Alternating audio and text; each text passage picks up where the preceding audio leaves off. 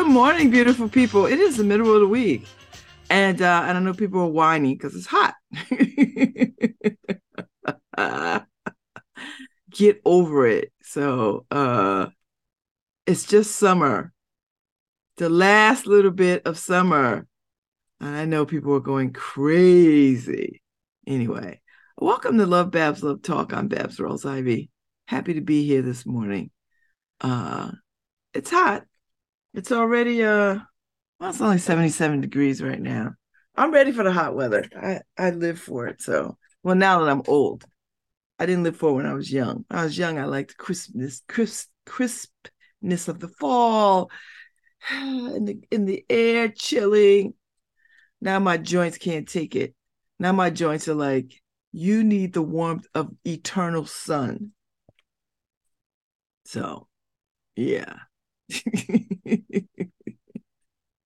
So I've done a complete 180. You know what I mean? I've done a complete. And I'm not alone. You know what I mean? So I am not alone. So anyway, that's where we are.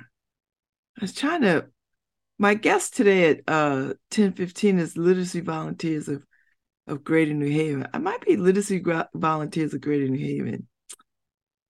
Uh that's why I can't find them. Uh, that might be why. No, I see Hartford. Anyway, I'm sure it's some ridiculous name, some kind of hybrid that I can't seem to find.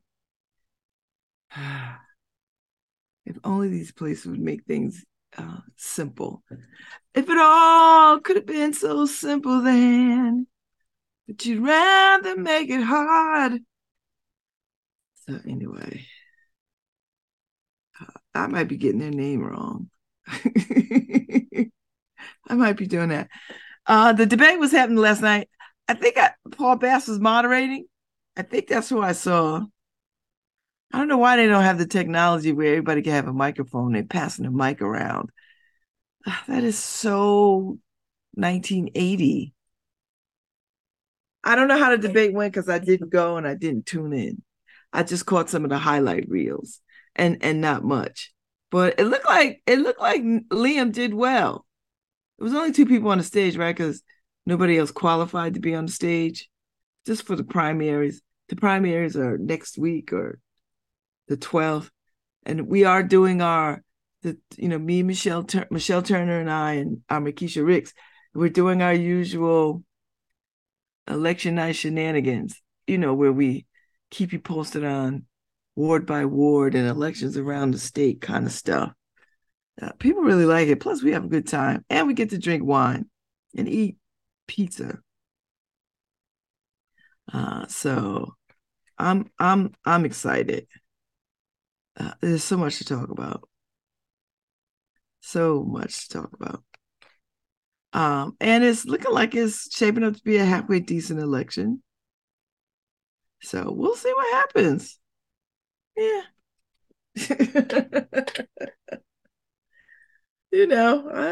Whatever. We'll see what happens. We'll see what happens. Uh, so I don't know what the turnout last night was. I'm gonna go over to the New Haven Independent and see if there's some story up there. You know what I mean? Like if somebody covered it, which I'm sure. I mean, local politics is, what they do. Coverage of local politics is what they do. And so I can't imagine that it wouldn't be something up by now. So I'm going to go and take a look and see what people are saying. And then, see if anybody weighed in or whined in. Whined in. Oh, Babz, you're so unfair. Yep, I am. I am. So it's Literacy Volunteers, Greater New Haven. Okay. I just want to make sure I have it right because I'm gonna put their I'm gonna put them in the thing.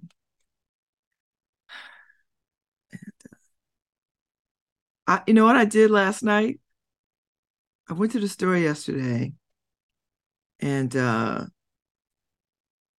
picked up a bunch of things that I've been meaning to pick up because I'm trying to work on my health better. So I picked up some collagen peptide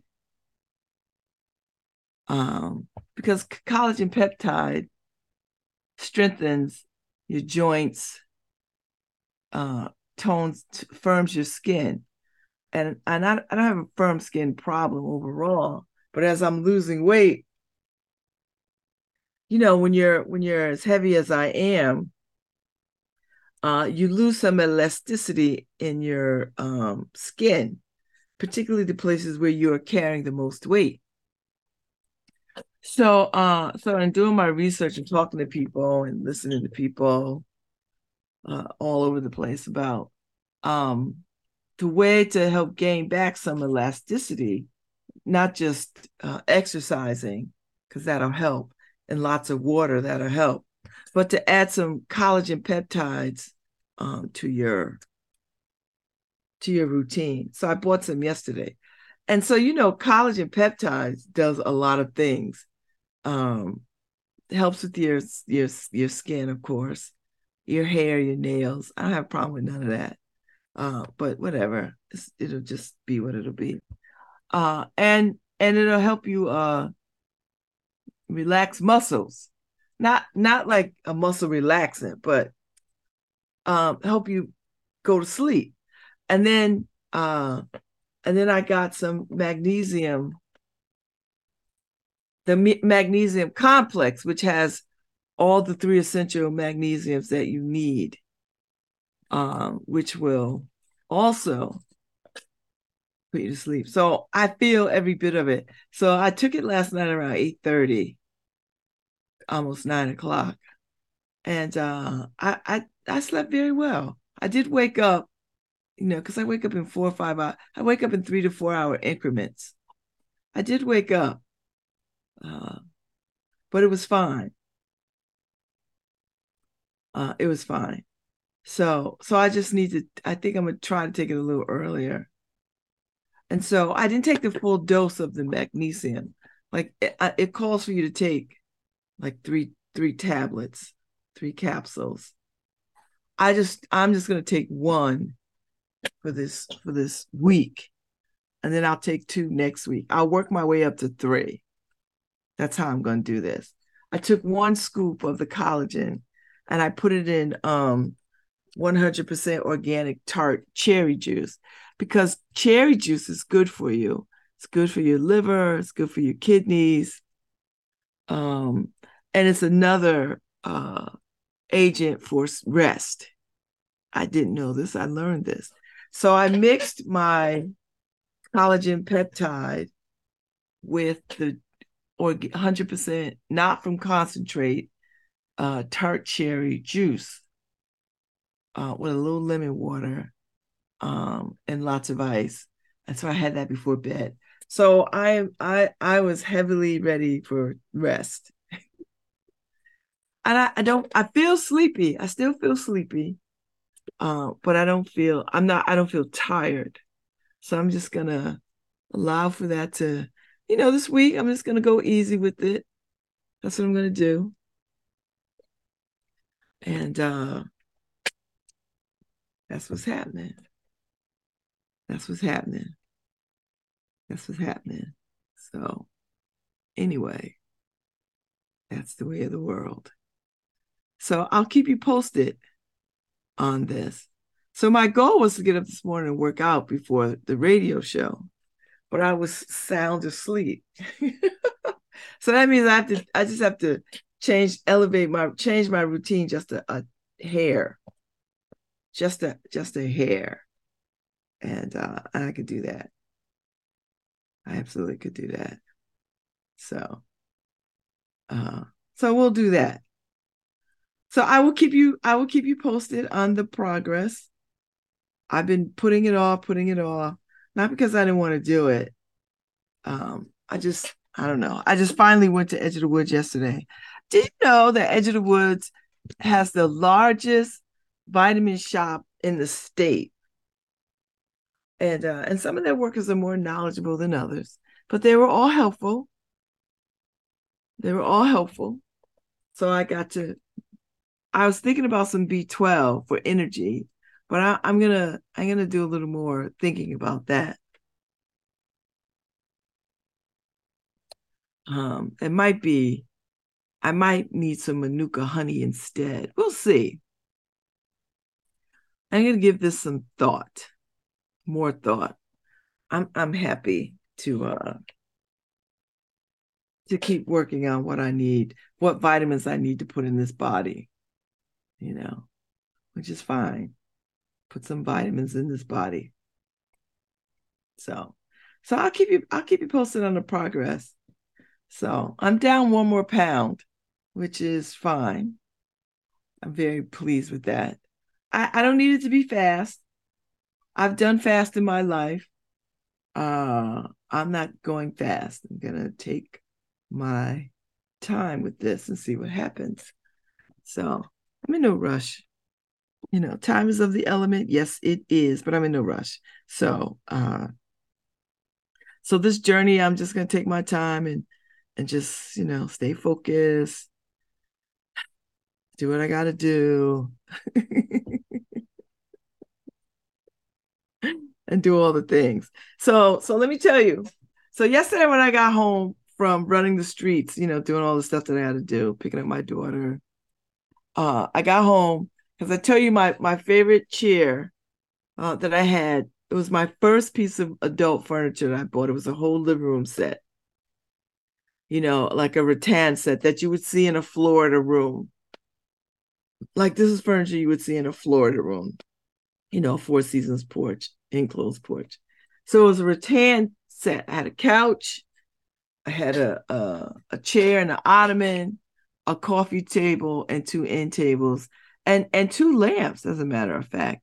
And over the years, they've gone all over the place. And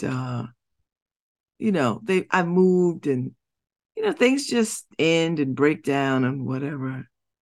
So I only had one piece of furniture left after all these years. Now I've had this stuff since late 80s, the late 80s. I mean, it went with me to my apartment on Bassett Street, which was my family's home. It went with me to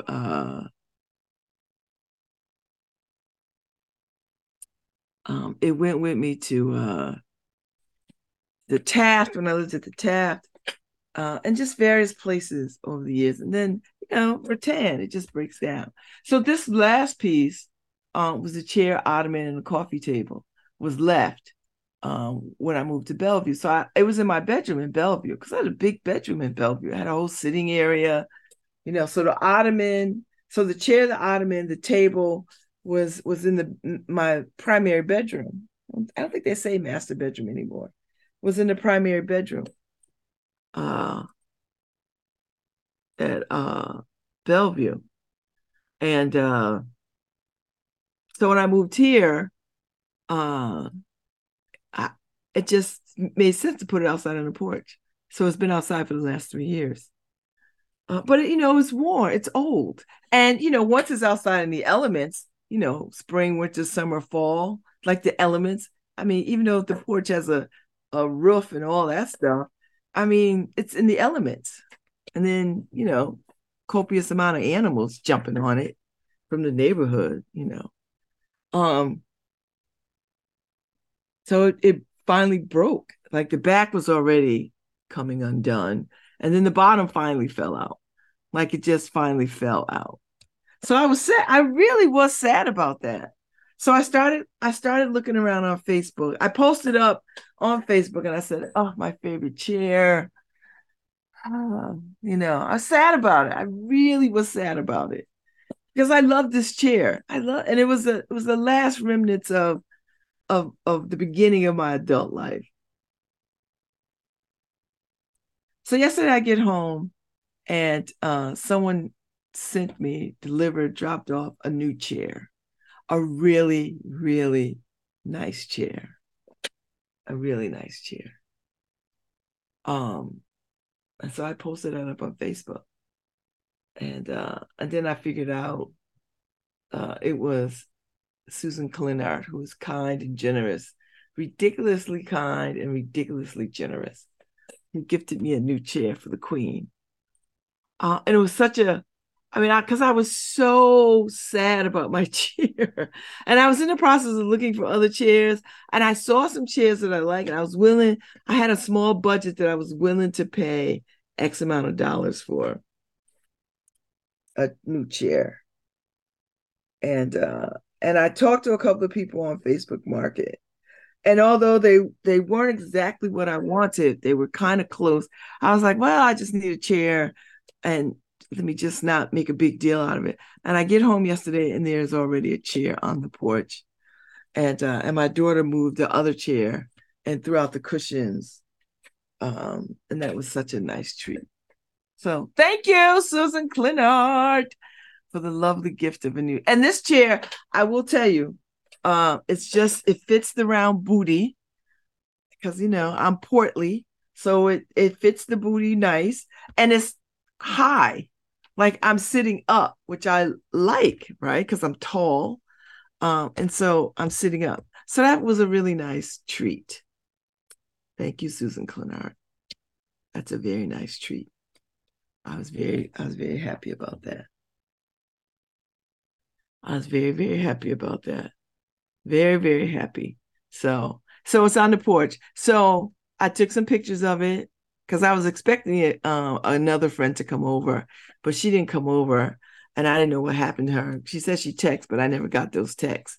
So I was texting her across all these social media sites, and she finally responded saying, "Oh, I text whatever, and I'll catch up and we'll reschedule." It's just fine. I just didn't know what had happened to her, because I text her on her phone, and I don't know. So anyway, we'll figure it out. So anyway, I took pictures of the chair. So I have a Shalom pillow and I have a Black Lives Matter pillow. So I put them in the chair so that they could be photographed, and it was really nice. It was really, really nice. So I was like, okay, I'm feeling this. I'm feeling it. So I might put the pillows back out there and just leave them out there and see what happens. It was nice. I'm happy. Happy, happy, happy. I might put a throw on the side of the chair too, only because it would be nice to have a throw for the chair. Because I got a lot of throws. So we'll see what happens. So now I have a chair. Yay! I have a new chair to sit in. So I'll be out there sometime today. Depends, because it's very hot today. Very, very, very, very, very hot. Hot. Yee. So anyway, so that's my chair story and the goodness of my community story. The goodness of my community story. And the goodness of my community. I don't know what this is. Oh, I'm in the wrong thing. That's why. So anyway, 10:15. Oh, let me tell Harry. Harry at 10:15, literacy volunteers. They're coming on to talk about what they do. Oh, that's not what I want. And I'm happy to have them. Thank you, Ife, for connecting me, because Ife is a literacy volunteer, and which I think is such a wonderful and generous use of time to helping somebody read. And I think she has an elderly lady over at tower in the towers, the east, tower east, west, whatever it is over there. And that's very nice.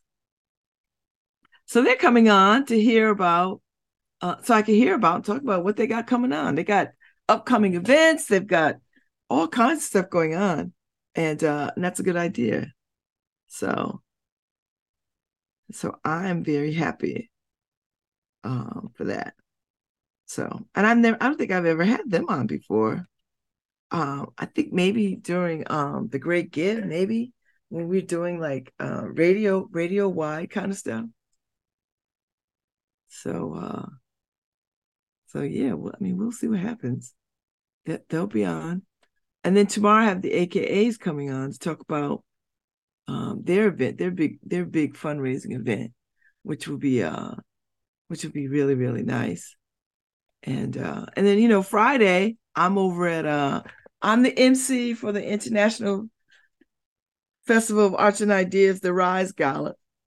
I'm feeling like I want to be Beyonce-ish with some gold, with some silver, because everybody's in a Beyonce mode because of the concerts. Did you see Diana Ross sing happy birthday to Beyonce? That's like that is I don't think we've ever seen that before. Diana Ross looks and she's what, 80 years old? She looks amazing. I mean, the boss just looks amazing. And she came out there with all that hair and I feel like I want that hair. I used to have that hair for a minute. I think I might want that hair back just for like a half hour, an hour. I'm just putting it out there. I like a Diana Ross moment. I'm not kidding you. So anyway, I'm in a Beyonce. Now I kind of wish I went to the Renaissance shows. So maybe if it's close by, I don't know where this concert is.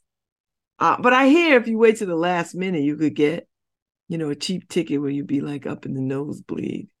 But they have those giant screens everywhere. So I think the excitement is being in the space, right? The excitement is being in the space. So anyway, I say all that to say, I'm feeling Beyonce. I'm really feeling Beyonce right now. I don't I'm not a concert lover like that anymore. Do you know what I mean? Because I'm an old lady and I'm always like, where's the bathroom? So yes. I'm one of those people now. I'm one of those people now. I'm one of those people.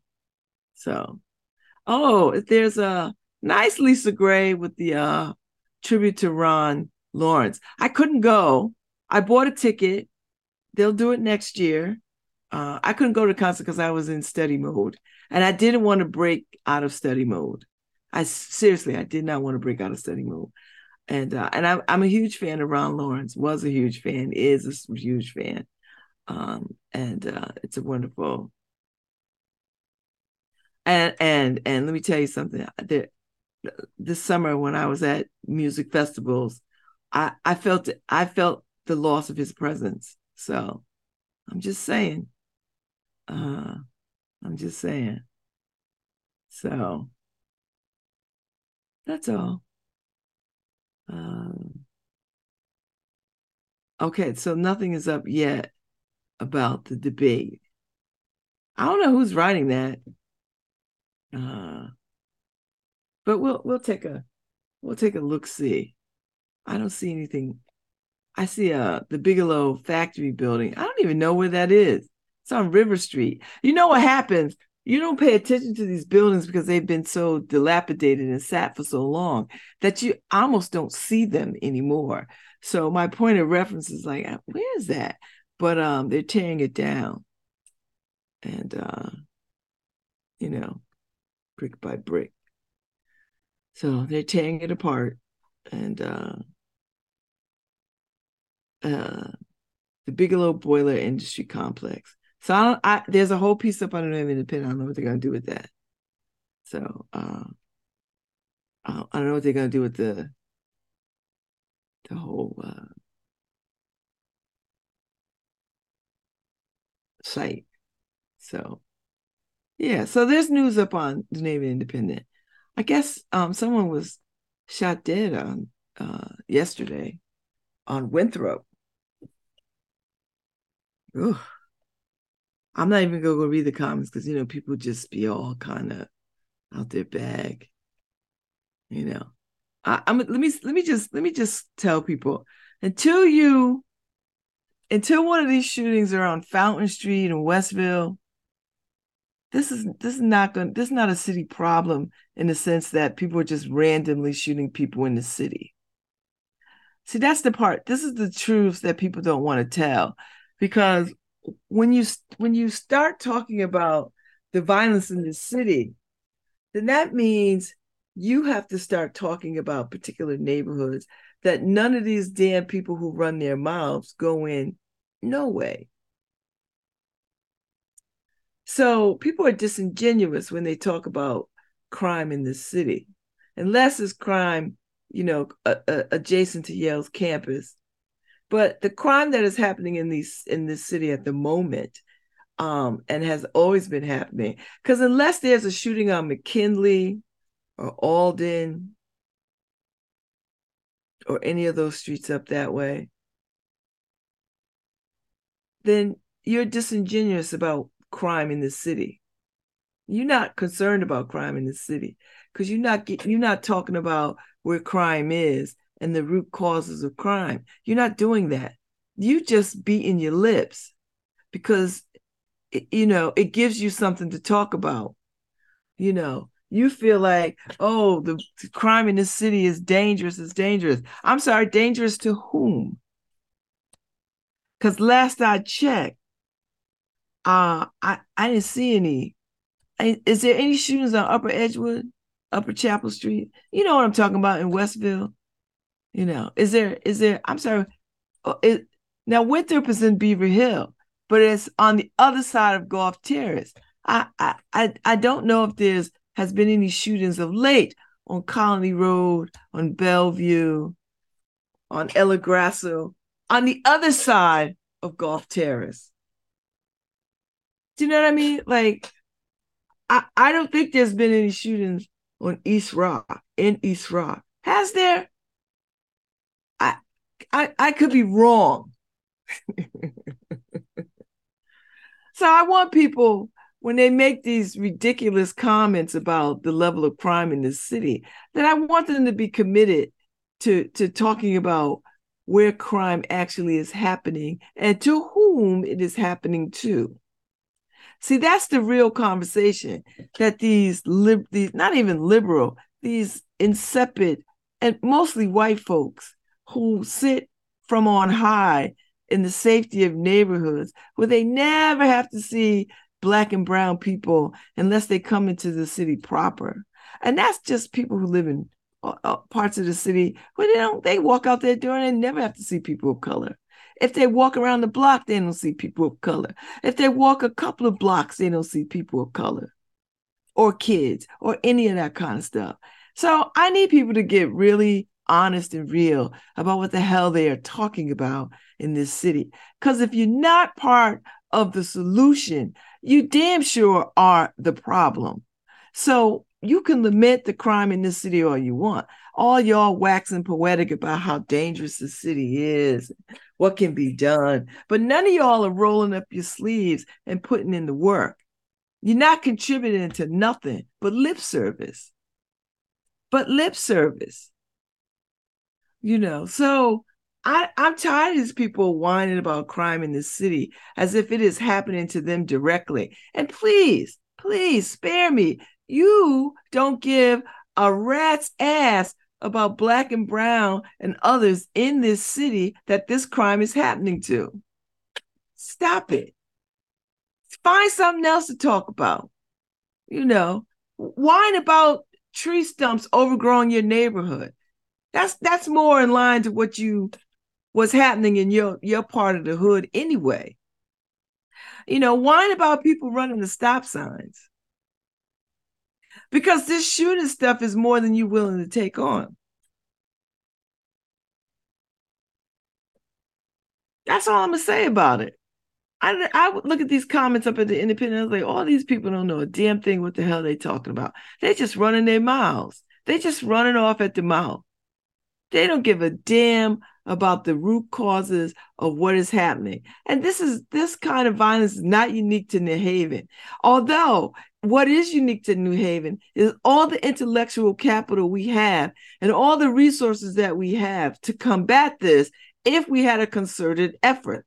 And a concerted effort needs leadership. And when you have leadership that can dispatch talented folks to deal with these kinds of matters, then you might have a safer city. Because we know what the problems are. It's not like we don't, there's enough studies, God knows, there's enough studies in this city about crime and crime violence, harm reduction, specific harm reduction to people, gender, neighborhoods. We have enough of that. Ain't nobody shooting gardeners. There's community gardeners all over this place. Ain't now nobody shooting them. They over here all the time, growing gardens all over New Hallville. Ain't not nobody getting shot. No gardeners are getting shot. These young people and these people that are in the drug trade are getting shot. They got beef with each other. You know it, I know it. Those of us who came up from streets adjacent, relatives in the streets, all that stuff, we know what this is. They not in Westville arbitrarily driving by and shooting at people's houses. That's not what's happening. Westville is safe. You can still walk around your neighborhood. Occasionally you might get a kid who thinks, they don't know nothing about the Jewish faith. So they see Jewish people walking to synagogue and they think, oh, this is a likely, victim. Well, they don't carry any money. You learn that. Word gets around. Jewish people don't got no money. They walk in the synagogue. They don't got nothing. They don't take up a collection plate at synagogue. That ain't happening. So you learn that. That's why you don't see a whole bunch of crimes committed against Jewish people. They're not getting mugged. Every now and again, somebody will get assaulted. They'll get mugged. Somebody will run up on them thinking, oh, they got some money because they out here walking in all, whenever they go to synagogue. And that's just a cultural competency that these little kids don't have. The ones who are doing the mugging and the assaulting. That's just a cultural competency that they don't have. Because once you get a cultural competency about folks in the neighborhood, then you realize, oh, I'm not going to rob them. They don't got no money. The idea of robbing somebody is to rob them for immediate whatever they got in their pockets. And so if you see Jewish people in a particular neighborhood walking to synagogue, particularly men, they don't got no money on them. They got them heavy ass wool suits. Nobody wants those.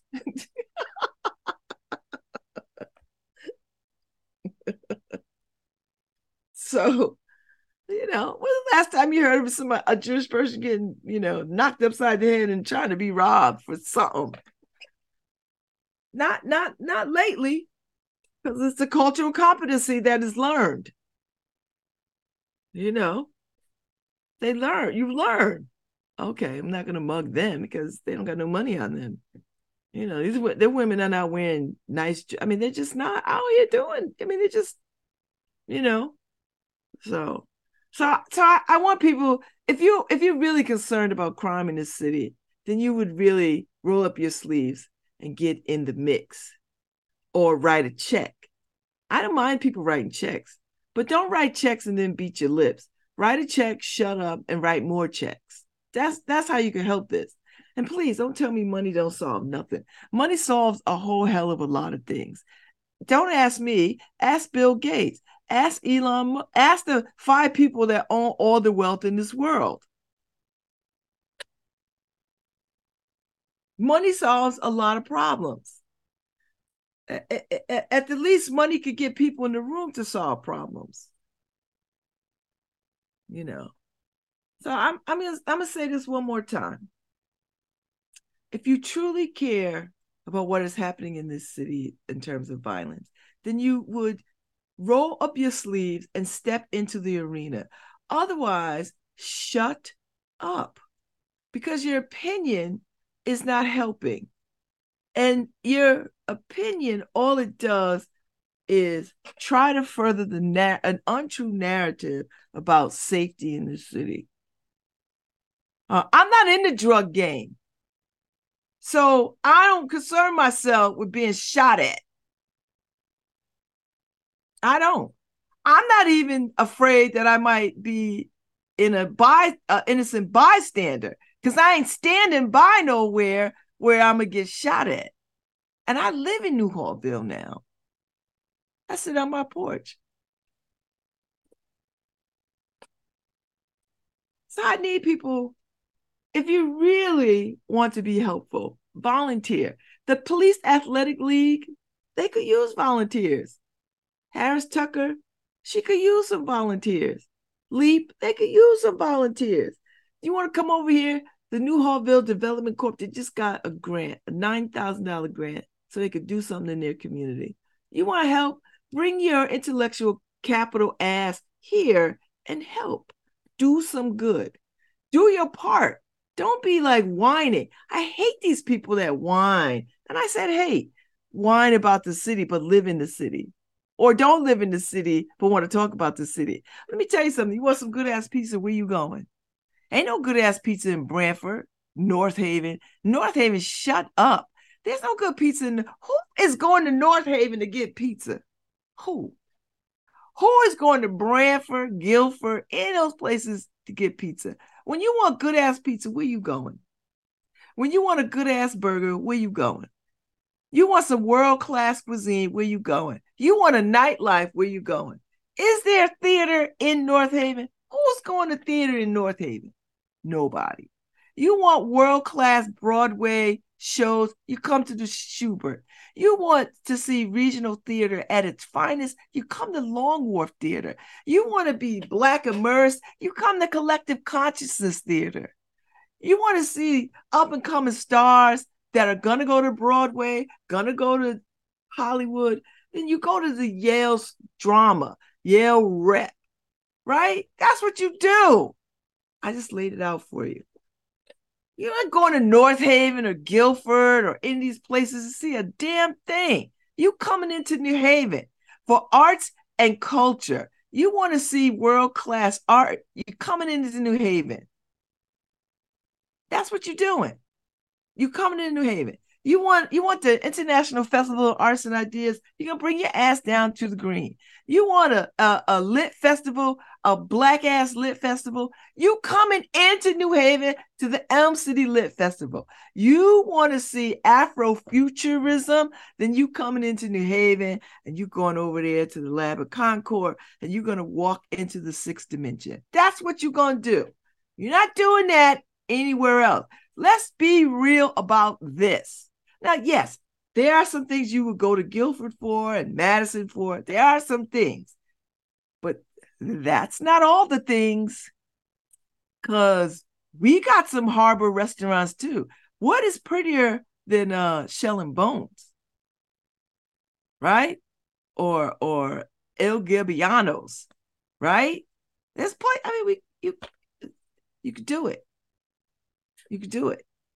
So stop trying to make this city feel like, it's Newark 1980 or Bridgeport right now. It's not. New Haven is doing its very best. And in spite of the social ills that go on that don't go fully addressed, it is still a thriving place where people want to be, that there's still a pulse here, that there's still a commitment to living better and to carving out a life that gives you a sense of urban dynamic and small town sensibilities, because we know our neighbors, right? We know our neighbors. So when I host people on the porch from all over the city, and people from all over the city come over here, not once do I I get anything from the people who come on, white, black, otherwise, to come over here and be like, are worried. Nobody's worried. They come over here, they park further down Ivy, they park further up Ivy, they walk in, they walk down. They're not sweating nothing. They come. Mike Moran bring Africans over here. Sometimes my porch feels like the United Nations the way Mike Moran bring these African students over here. And then they always bringing me African food, like I'm gonna cook any of that. Not against it, just like not doing it. I don't have cooked nothing. So anyway, so we've gotta. I just don't like when people, oh, the gloom and doom is so dangerous. I just want to say, dangerous to who? Who? Because I know who it's dangerous for. You tell me who you think is dangerous for, and let's compare some notes. Because the last shootings ain't been affluent white folks, affluent kids. Ain't been none of them.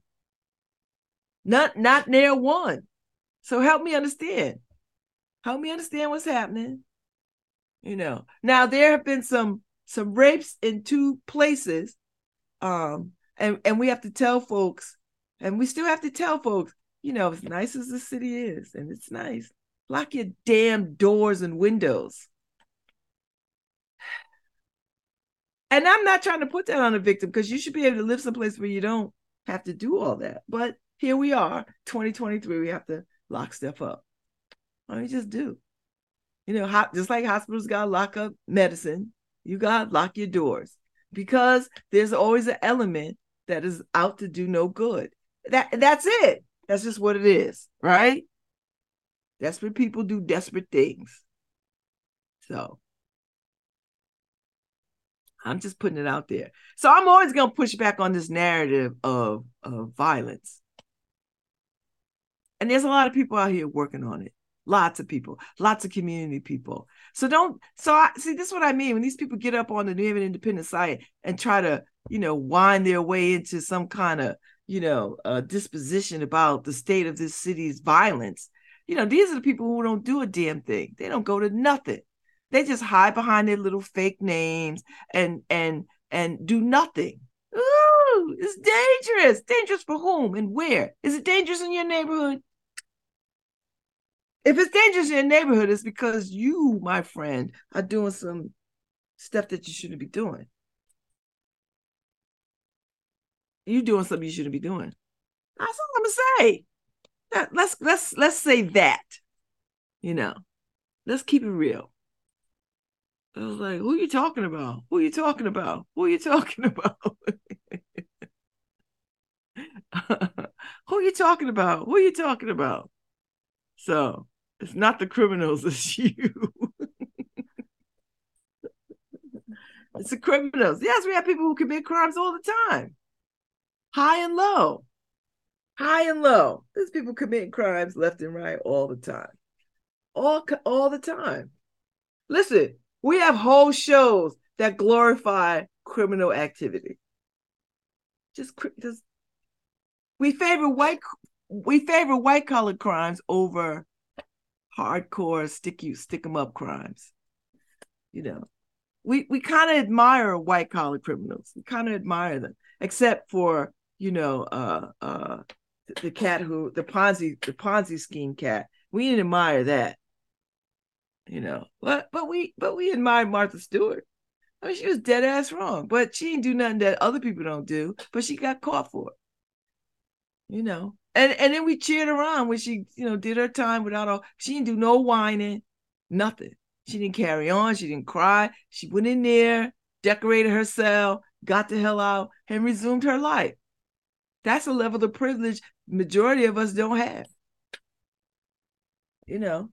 Okay. I went in, served my time, came out. I didn't step back into a life. I self-exiled for a couple of years, and then I pulled a life together, and now here I sit. Fine, better than people who come out. And that is a level of privilege that I get to enjoy. But I'm not I'm the exception. I'm the exception. I'm just the exception. So there are things that we will tolerate, things that we won't tolerate. Donald Trump got 91 indictments, charges. He could go get a job anywhere. We would not afford that level of consideration to some young brother or sister coming out who got jammed up in the system. We wouldn't afford brothers and sisters on the ground that level of criminal background. We just wouldn't. Even if it hasn't come to trial, nobody would take a chance on a kid with 2 indictments or some criminal background. We just wouldn't do it. So there's different rules for different people, and we need to own that, and then let's work from that instead of spending a whole lot of time trying to refute the truth that is in front of us. The truth is always in front of us, but we just I don't know, we just pissing in the wind. The truth is in front of us all the time, and we just be like, nope, I'm just not gonna deal with that. I tell people all the time, you want to cure poverty, there's all kinds of ways. First of all, you have to cure poverty with money. That's number one. Cure it with some money. Put some money in people's pockets so that they're not, so that the gap between what they have and what they got to pay, we could fill in that gap, because that's really what people want. That's why people take second jobs, because the gap from what they bring home and what they owe, there's that gap right there. And so you take another job so you could fill that in. What if we could just fill that in? No questions asked. No questions asked. Fill that in so that people can sort of move about their community with a sense of, I'm not up under it. So that way people could spend time in more time in their community gardens, more time working with groups of children around Girl Scouts or whatever the hell it is that we want to do in community, right? So that money, and then places where people can do the things that community ought to be doing. Every neighborhood should have a community center run by the community, and allowing for all kinds of cool stuff to be housed there. It should have a community center that is an art gallery, that is a demonstration kitchen, that is a performance space, that is a recording studio, that is a exercise facility, that is a meeting space, like just all of that. Every neighborhood should just have one. And it doesn't have to be like an arena. It could be small according to the community. And then guess what happens when you put a community space? Then churches was like, you know what? Well, we can open up our space too, to because we can invite churches to sort of join in opening up spaces, and then we could get schools to open up spaces, so that now you've got a trifecta of spaces where kids can go back and forth, in and out, all that kind of stuff. That's what needs to happen. That's a very Black Panther mindset, I know. It might have its roots in socialism. Oh, yes. Babz is talking socialism. Burn her at the stake, damn it. I knew there was something about that girl.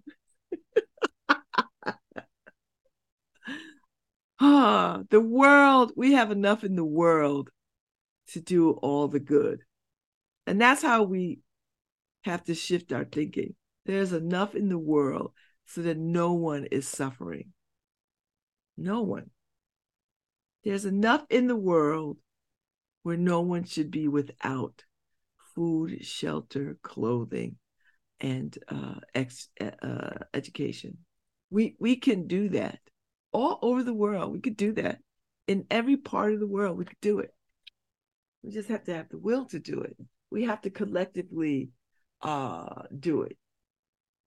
and be willing to give up being dictators and oppressive. We have to be willing to put down the tools of white supremacy. We have to be willing to do all of that. That's the dream for me. That's always a dream. So, I'm going to take a break. When I come back, I got the folks from Literacy Volunteers coming on. So they're going to come and talk about all the programs that they got going on. I'm looking forward to it. I haven't talked to them, and I don't think I've ever talked to them on the show. So this would be great because I so admire the idea of literacy volunteers to help people read. It just feels like abolition work to me. So I'll be back at 10:15. Y'all tune in. Hi, this is Babz Rawls-Ivy from New Haven, Connecticut, and you're listening to WNHH 103.5 FM, streaming live at newhavenindependent.org.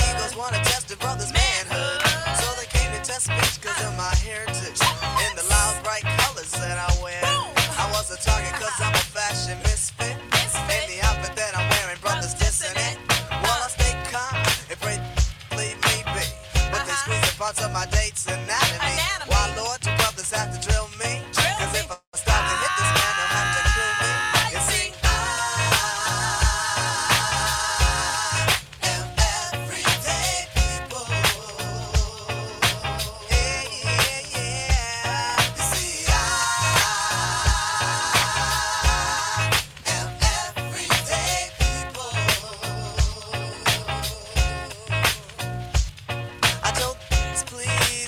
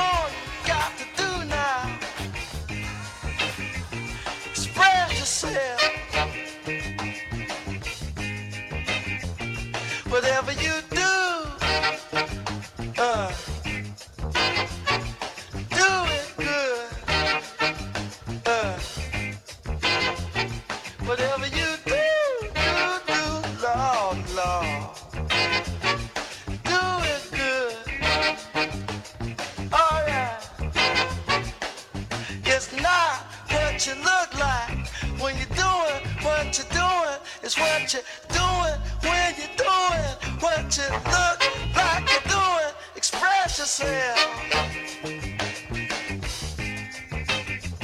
Express yourself. You're doing it on the moon, y'all. In the jungle too. Everybody on the floor now. Jumping like a kangaroo. So let the horn do the thing they do, y'all.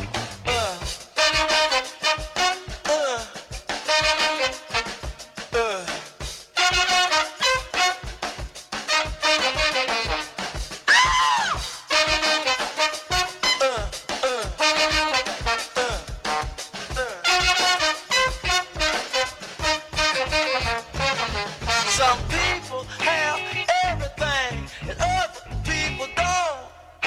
But everything don't mean a thing if it ain't the thing you want. Express yourself.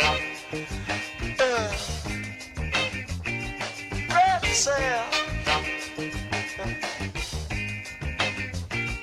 Oh, do it. Oh, do it. Do it to it. Go on and do it. Y'all do it. Get it. Express yourself. Express yourself. Do the do do do do do do do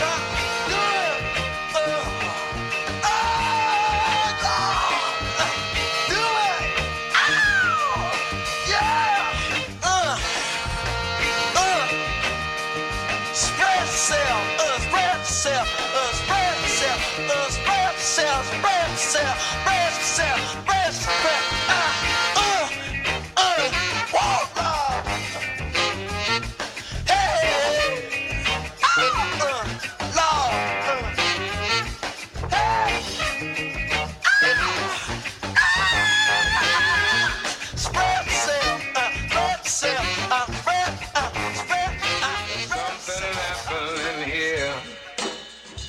What it is ain't exactly clear. Now there's a man with a gun over there telling me I got to beware. I think it's time we stop, children. What's that sound? Everybody look what's going down.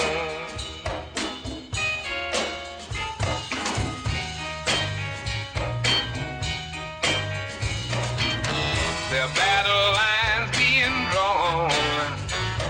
Nobody's right if everybody's wrong. Young people speaking their minds, but they are getting so much resistance from behind. Stop, children, what's that sound? Everybody look what's going down. What a field day for the heat. There are 1,000 people in the street singing songs, carrying signs, and mostly saying hooray for our side. I think it's time we stop, children. What's that sound? Everybody look what's going down. Stop, children. What's that sound? Everybody look what's going down. It's going down now.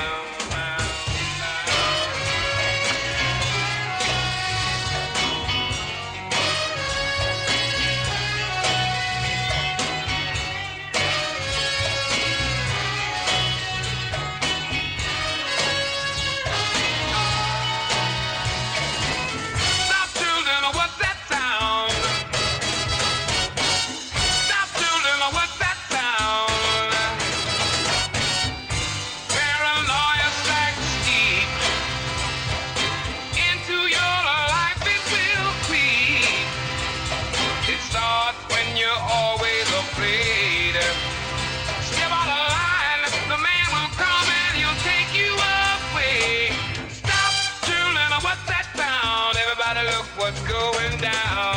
Stop, children, what's that sound? Everybody look what's going down. Now look what's going down. Everybody look what's going down. I think it's time we stop,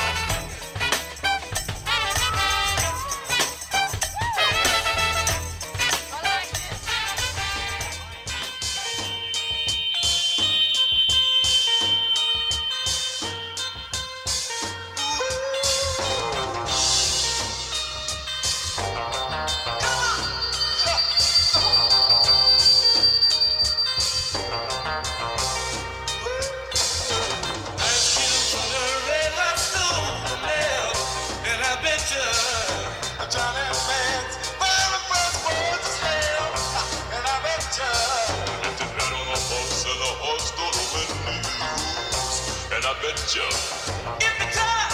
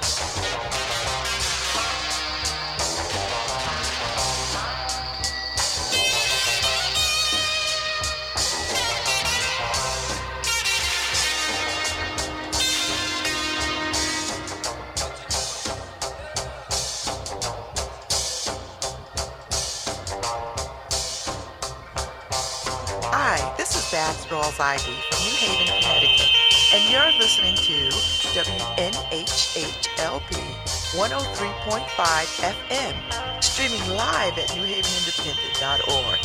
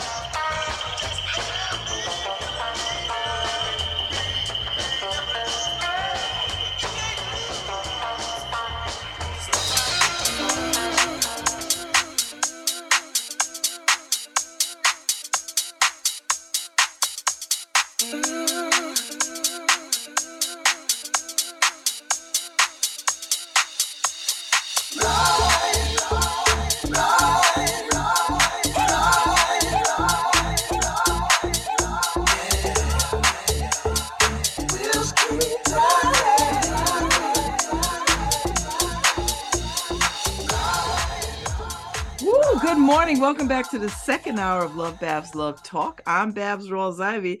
I'm delighted this morning because I got the literacy volunteers of Greater New Haven on. Hey, y'all. Hey, Lou Perno and Sarah Elenia. How are y'all? Good. Unmute yourselves. Good. Okay, here we go. How's everything? Great. How you doing, Babz? Listen, it's summer. I'm still happy. Yeah, I know. Me too. This is my favorite time. It is, and we got a little heat wave going on. I'm not even mad about it. I know, right? So what's going on in Literacy Volunteers? How old is Literacy Volunteers? 48 years old. Really? Yep. Wow. Started in 1975 in different areas of New Haven. We were down at Long Wharf. We were at New Haven Adult Ed at one time, and we got here where we are at Science Park probably about 12 years ago. Oh, really? And we were one building, and then we moved into this building, Building 5. And Science Park Association has been wonderful in supporting us. There's two other organizations under our roof.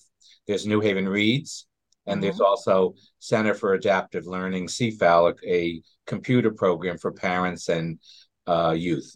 Oh, So, I like that. We share space and resources at the same time. So that's the name of the game today. But nonprofits sharing resources, and so we can handle our limited budgets and things of that nature.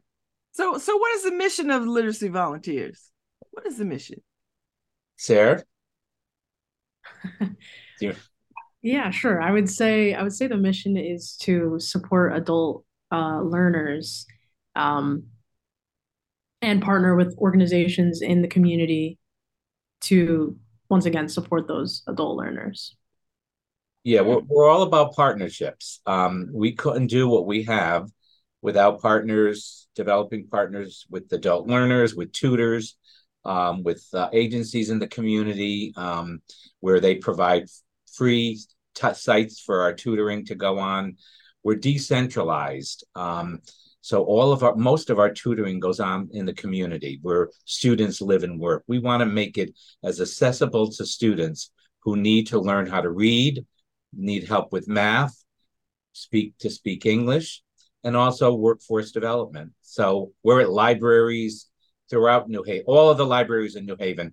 At some point during the day, our tutoring is going on. Community centers, in churches. We work with Iris. We work with all of the whole New Haven public library, just public schools. Yeah, we're out there in the community, and we feel that working with a lot of partners, our slogan, so to speak, is Partners in Literacy. I love it. So how many volunteers do you have, and how often do you recruit them? Oh, recruitment goes out all the time. It's very easy. Tutors can go, anyone interested in volunteering as a tutor goes online, fills out an application, and we get it. And our program director, Erica Hoffman, contacts them. It's weekly. I mean, every week we're getting applications in. I think we're getting ready for a training next week for new tutors. I think we have 15 to 20 uh, Wow. tutors that are interested. Hopefully, they'll all show up. Right, Sarah? Yeah, yes. We're always looking for more as well. Students keep picking up, so we really are in need of more tutors as well. So give me a sense of the people who need your services, who come to literacy volunteers. Because my good friend, Ife Gardine, is a literacy volunteer, and she's always talking about how much she enjoys it. Right? We work Um, closely with Eve. She was on our board for several years. And actually, we're going to be part of her Lit Fest coming up. Yay! And Sarah has worked with her at a number of other venues where we've had our literature out about our program, and Ife has had her literature out. We've shared a table, and so yeah, we work very closely with Ife. But Sarah, yeah, I mean, you work with the students, and Yeah. Sarah's one of our program managers for New Haven. She's our basic literacy program manager who basically deals with students who need to learn to read or math. Yes. Sarah? Yes. I would say it really varies who shows up and who needs help. Sometimes it's folks who are much older and maybe didn't have the education that they wanted when they were growing up and are seeking their GED later in life, or just want to be able to read a book on their own later in life, read their medical bills, their mail, text messages, whatever it is. And then also what's been picking up a lot lately has been younger folks as well, um, 18 to 24, who either want to pass a certain test or need additional help in math. Um, I didn't know. I wasn't aware of the math component. Yeah, yeah. So that's kind of something we're really trying to push for, because we know that a lot of people need help with that. And we also include career prep and um yeah, just anything and like driver's ed, like reading the driving manuals, or prepping somebody for that portion of driving as well. A lot of little things. And I So tried there's to. nothing that literacy doesn't touch, right, Mm, in your everyday practical life. absolutely, yeah, Because reading is everything ultimately. yeah. Yeah. So there's so many aspects that we can help people with. Yeah. Our student Okay. population is from actually 18. They have to be 17 years old and out of high school, and Okay. then it goes up to. I think we have some students who are adults that are probably in their 70s and 80s. Uh, Hmm. we had a pastor of a church who came to us, was worked with us for several years. His congregation never knew that he did not know how to read, but Wow. he was working with us. And the end of the year, each year we do a celebration. And the year that he finished, his whole congregation came to our celebration. I'm getting the chills just thinking about it. But yeah, I mean that's our impact. It's all people from all walks of life who need to learn how to read and know the importance of that and how that makes an impact on their lives in so many ways. Oh, I love it. So that means excitement at the end. But I would imagine, Lou and Sarah, that people feel a little bit ashamed not being able to read in this day and age.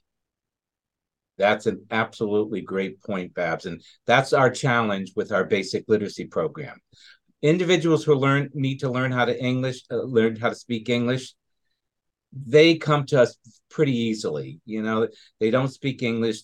We could help them learn. And they come from, I mean, this past year, 57 different countries.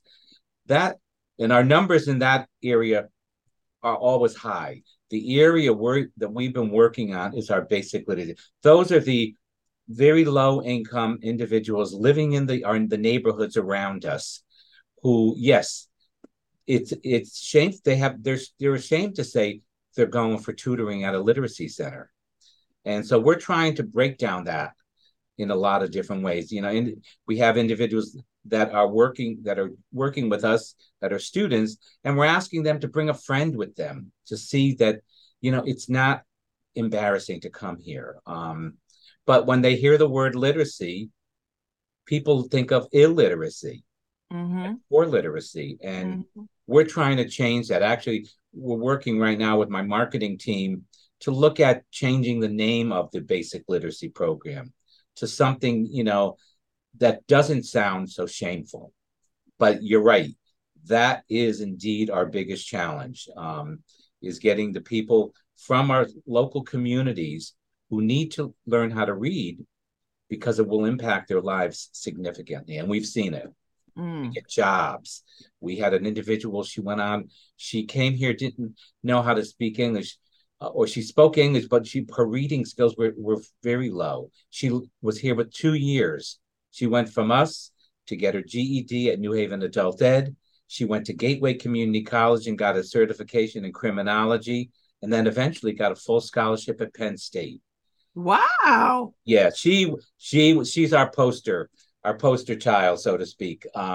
We've used her in a lot of our marketing uh, venues that we use to make people aware of our program. But yeah, there's many success. We had an individual several years ago. He invented something, some kind of a coffee pot. I mean, he lived right around here, right around Science Park. And yeah, imagine it's unbelievable. The individuals that do come to us because they want to learn how to read, and they want to Mm. learn how math is an important thing right now to get a job.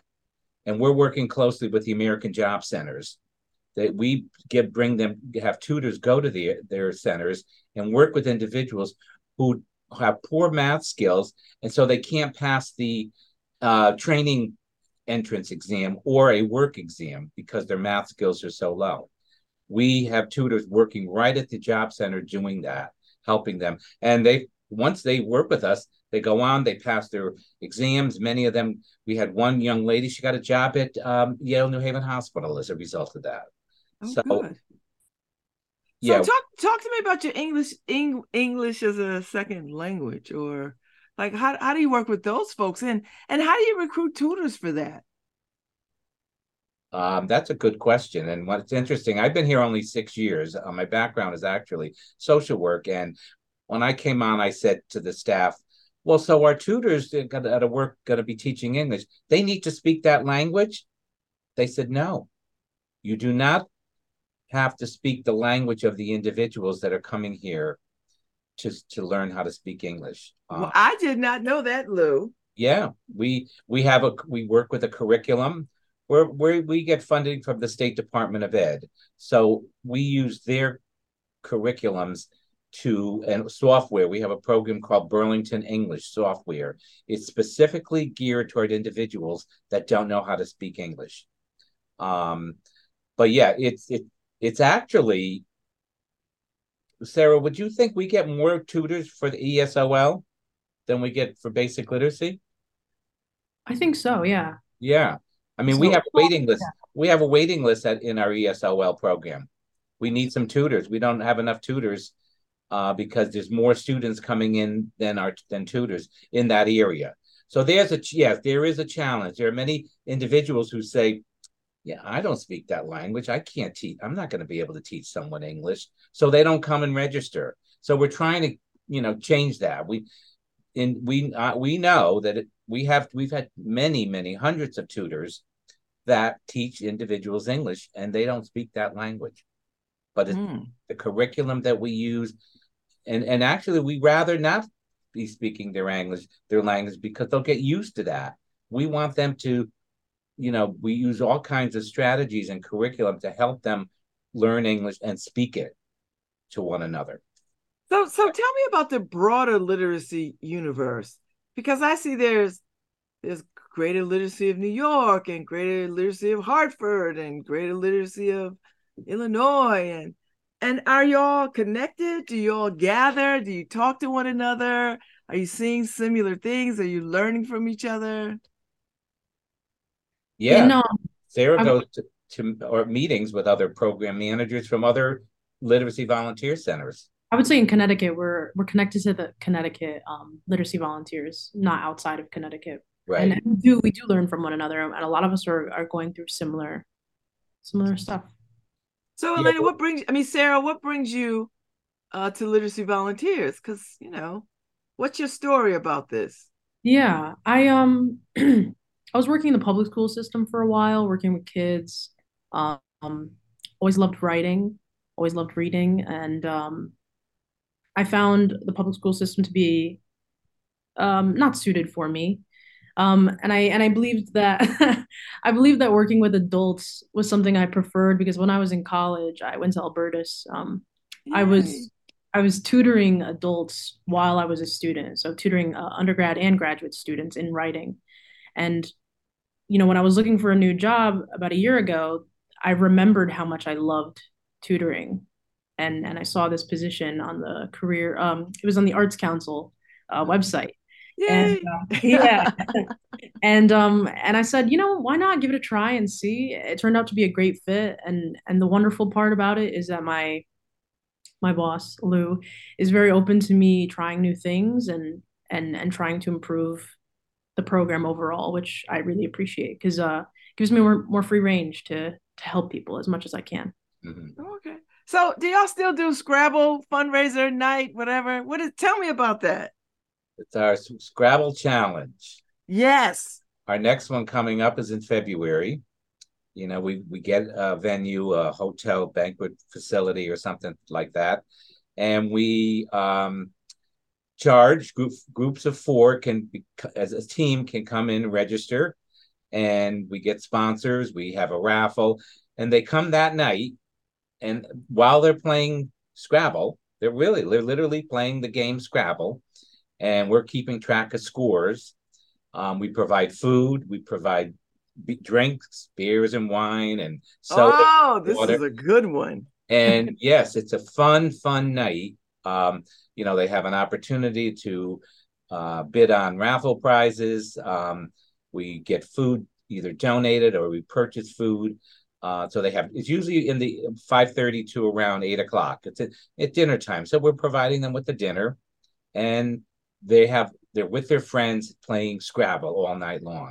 At the end of the night, the winning team that gets the highest Scrabble score, we give them a prize. But we have our students speak that night, talking about how we've impacted them. Some of our sponsors are there. But it's a fun, yeah. When I came on board, Babz, 6 years ago, I worked at a center. Our events were like, golf tournaments, celebrity breakfast. And then I hear Scrabble Challenge is a fundraiser. And I couldn't believe it.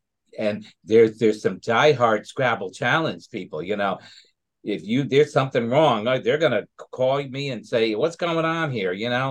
But that's our Scrabble challenge. We used to do one in the Meriden Wallingford area because we service that area, and then we used to do one in the New Haven area for our Valley program in New Haven. Now we do one big one, and that will Wow. be end of February. I'm not sure the venue is yet, but it will go on, and it's a fun night, right, Sarah?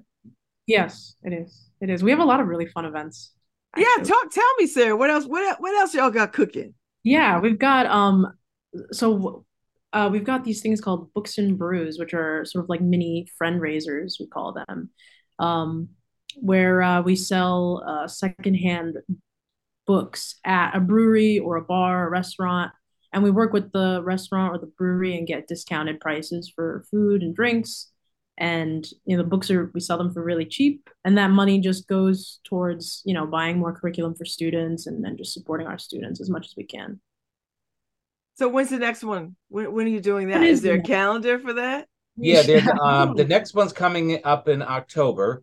It's for our New Haven program. We don't have a date yet. I think the 15th was set, but I think it's not set in stone. And we're looking for a restaurant bar establishment. Last year we had it at Beers Barbecue in Mm-hmm. New Haven near the district. Yeah. We've had it That's a there. good space. Good space. Yeah, it was a great space. Actually, we had it in the spring, so we were outdoors um, with that one. But we're looking for an establishment right now, and our next one will be in October. And It's usually 5:30 to 8. A fun night. You know, you come in, you could buy a book. If you buy a book, you get a wristband. When you go to the bar, you can get a drink or buy some food. You get 10% off what your bill is. So Oh, I like that. it's a win-win situation for anybody. So, but it's yeah, with the staff, all the staff are there, board members. It's fun. It's a fun night, and we do So, that. We do that 3 or 4 times a year. okay. Sometimes in Meriden and Wallingford, in the Valley, and a number in New Haven. We do a lot more in New Haven. New Haven's our biggest program. Our Greater New Haven Literacy Program, which is ESOL and Basic Literacy, we service the most. We service probably a good 300 to 400 students. Wow. And That's then a lot. our Meriden and Wallingford and our Valley are much smaller. But Greater New Haven's a big area. Yeah. We just learned we had an intern this summer from Yale, as Yale President's Fellow intern, and he did some research. He found that in Connecticut, there's something like 600,000 people who are struggling to read. And that's amazing, and that's what when I came on board, what attracted me to literacy volunteers is the impact that we make on in many significant lives in lots of different ways. And that's why I said, as a social worker, I want to be involved in that agency, because we're changing people's lives by teaching them how to read, teaching them how to do math better, and also teaching them English. And now we're doing more work with helping them get jobs or steering them toward careers. And Sarah is just recently took a 24-hour training with the State Department of Ed. She's now our workforce navigator. She's been skilled to find resources for students that want to get jobs or go onto college, and she works at our staff, giving them resources. And when they come upon students that want to find a particular job. Sarah, tell Babz about that individual who was looking for, I think he was looking for a truck license or something. Yeah, I've got a young man that I've been working with recently, and something that I learned from this training was, just ways to help someone maybe figure out what it is they want to do. And he wasn't entirely sure what he wants to do, but he knew that he liked driving. And so we took some assessments together where we took an interest assessment and a skill assessment, and then based on the results of both, like if anything matched up, we wrote out a list and considered like what might be a good fit for him. And ultimately we decided on CDL. So he's working right now with a tutor to get his CDL license. And that's kind of what I meant earlier when I said like we kind of help with a variety of things, because that's kind of very niche, just reading the manual together during a tutoring session. But that's what's going to help him most right now. And I think overall, my message to this young man is just like, this is a good opportunity, a good certification. It can help you get some money now. You don't have to do it for the rest of your life, but I think it'll benefit him now. And that's my main goal, is to help someone with their present life, and then we'll figure it out in the future. What else? I like that. Yeah. So tell me about Hear Our Voices, because that's a booklet that y'all published. Yeah. Tell me about that. We've been publishing it for, I think about 10, 12 years. We get some sponsors to help us put it together. We asked the students in January to start thinking about writing an essay about their life, about what they've gotten out of the program. And between January and April, many students, 30 to 50 students, write essays about their lives, about all kinds of things. We take those essays and publish them in our Hear Our Voices publication. And that publication is distributed to all of our funders, anyone who wants these stories are amazing. They're inspiring. They tell wonderful stories about their lives coming from another country, what that meant to come to the United States, and how we help them get their citizenship, become citizens of the United States. And then what comes out of the whole thing is at the end of the year, we do a celebration. And each program manager sets up one. Sarah's worked with the New Haven celebration. Why don't you tell Babz what goes on at that celebration that's related to the Hear Our Voices? Yeah, it's really beautiful. So once we have that booklet finished, whoever is comfortable reading their piece to an audience, that Oh, yeah, that night aha. we have some food and drinks, and then the folks that are comfortable bring their families or their friends, and they maybe read publicly for the first time in their life comfortably. Sometimes their tutor is up there supporting them. Sometimes they're doing it on their own. Some folks are just speaking English publicly for the first time to an audience, and it can be very emotional and very meaningful. And everyone's supporting you, cheering you on, and it's a really beautiful thing. It's one of my favorite things about the organization. Yeah, Oh, I like that. that was one of the things that I when I first started that particular event, I was blown. Here's a student been coming to us, started in September, did not know how to read.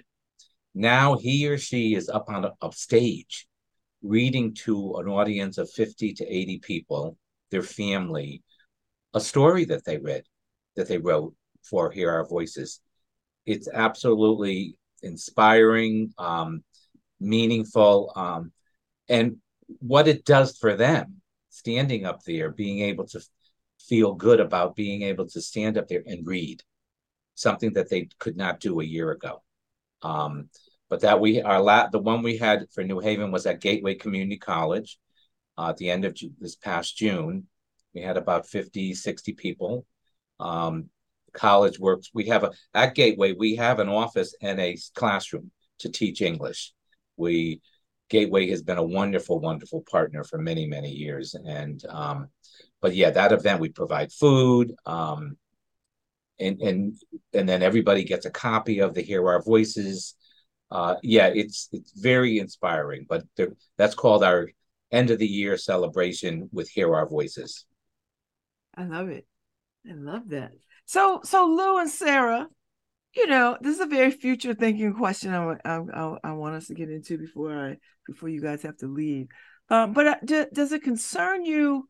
The literacy gap seems to be growing, or am I wrong in thinking that way?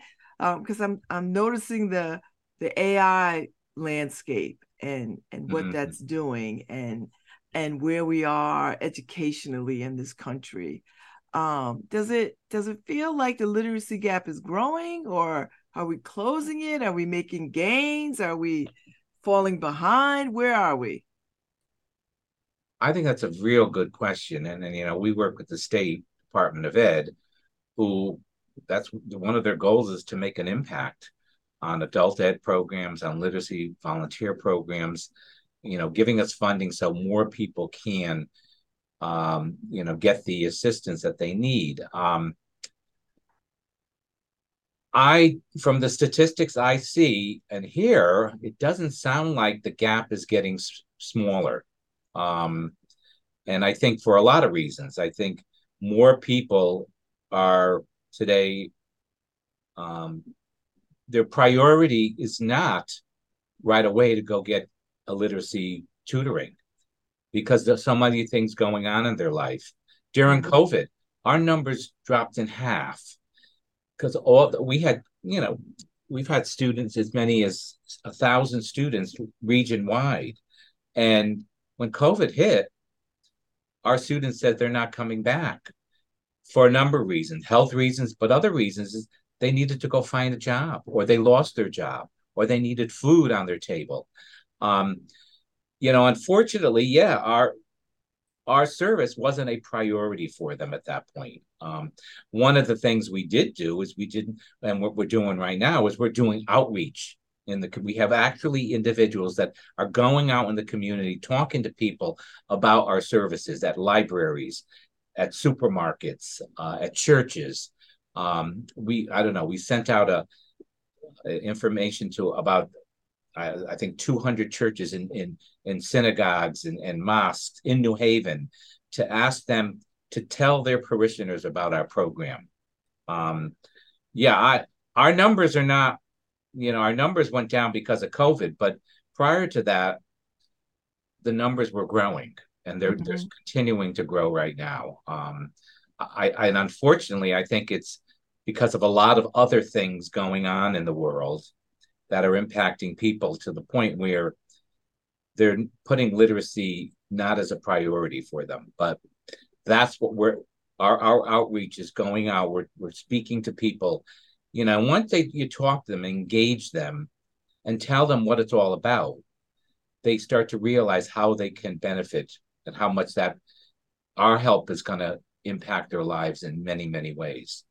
Um, but yeah, I don't think, I think, when we're closing that gap as much as we probably should be doing, and I may be wrong. I'd like, that's a good question. I'd like to throw out to the state people that I work with. Is that gap, getting smaller? I would say from my experience working in the public school system, I saw kids really struggling, and I wonder if that has an impact on that gap. Only growing larger. Um, a lot of kids needed one-on-one attention and weren't receiving it. So I suppose I'm just really grateful to be a part of an organization that is providing one-on-one support to people who need Because it. you would say that makes the difference. The one-on-one engagement Absolutely, makes the absolutely, yes. difference. Yeah. Yeah, yeah, yeah. Our success rate has always been in the 65% of our students each year significantly improve their educational functioning to one grade level or more. Wow. We've had better success than some of the national statistics. Even I think some new adult ed programs, those are classrooms. We're working on a 1-to-1 or 1-to-2 basis. Yeah. And we provide tutors many times to the adult ed to work in their classrooms with smaller groups. So our approach, we've certainly found out that our approach, training people to become tutors, and then using those tutors to work with students on a small group or 1-to-1 basis, has had a lot of success. We know that's working. And that's how we're going to continue to work with our students. But what also struck me when I first came here is that we're getting students who graduated from high school. Why is that? Why are students graduating still not knowing reading at third grade level? Why? Because I not to say anything about the educational system, but there's lots of students for a lot of reasons are being pushed along. Maybe behaviorally, 72% of children who live in a household with parents that have poor reading skills end up being dropouts, have behavior problems in school, or poor literacy problems as well. But yeah, I'm, once again, it surprises me that we get this. And Sarah, you've seen that with some of the students that they've graduated from high school. Why isn't their reading level up to a high school level? But we do see those students, and we work with them, and help them increase their reading skills, and then they go on to to a community college from there. That's good. I like it. So tell me before I let you go, because we have like 2 minutes, what is the best part of your day? Why do you like this job?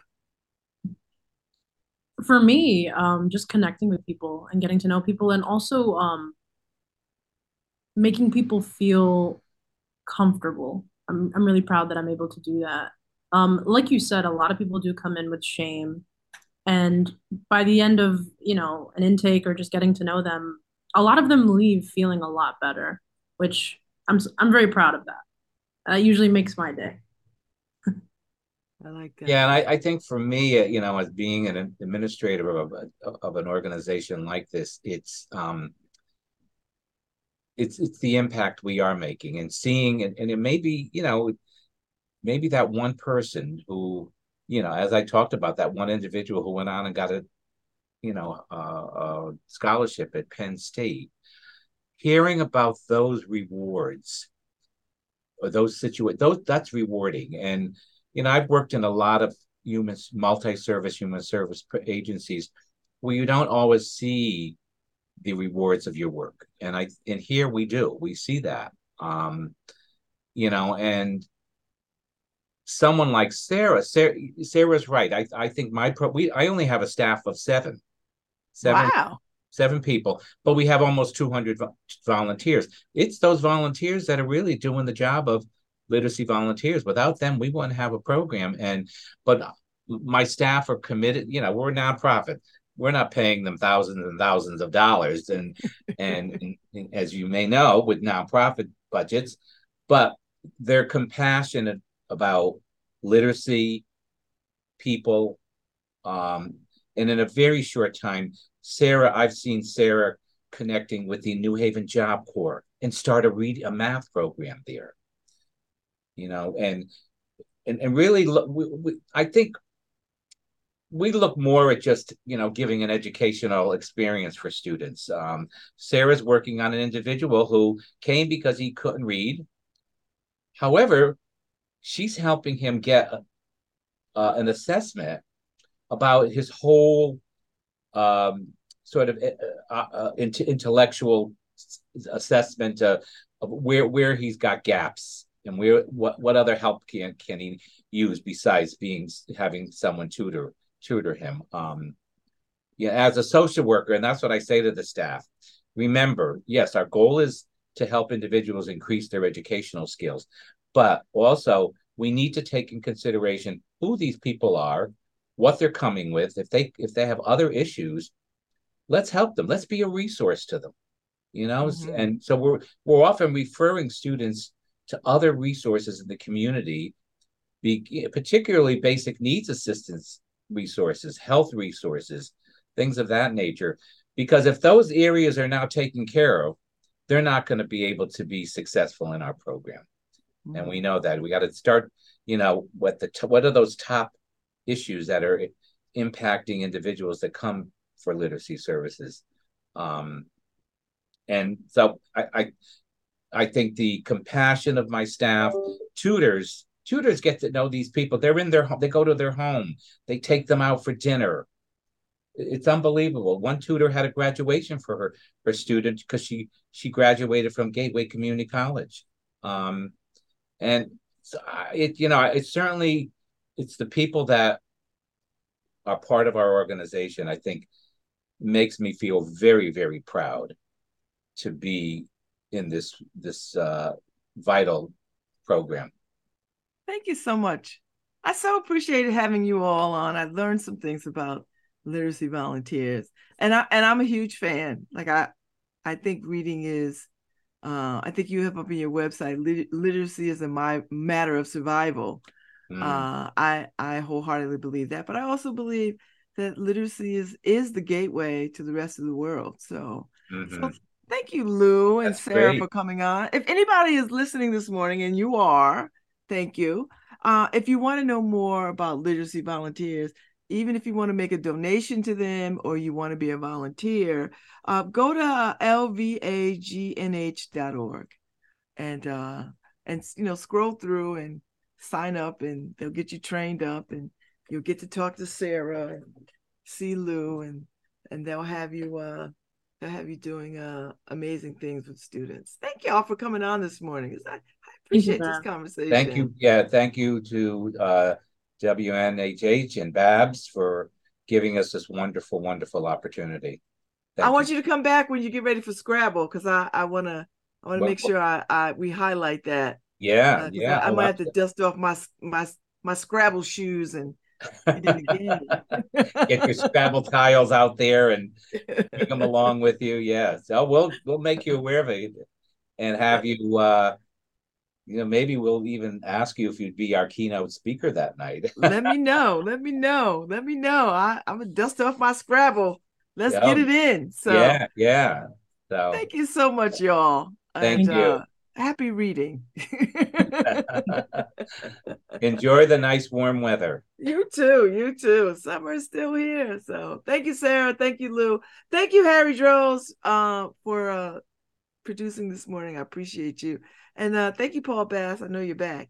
And I'll be back tomorrow with the Sisters of AKA to talk about their Fête Noire that's coming up. So I'll see y'all. Y'all get out here and have a good day. Bye bye.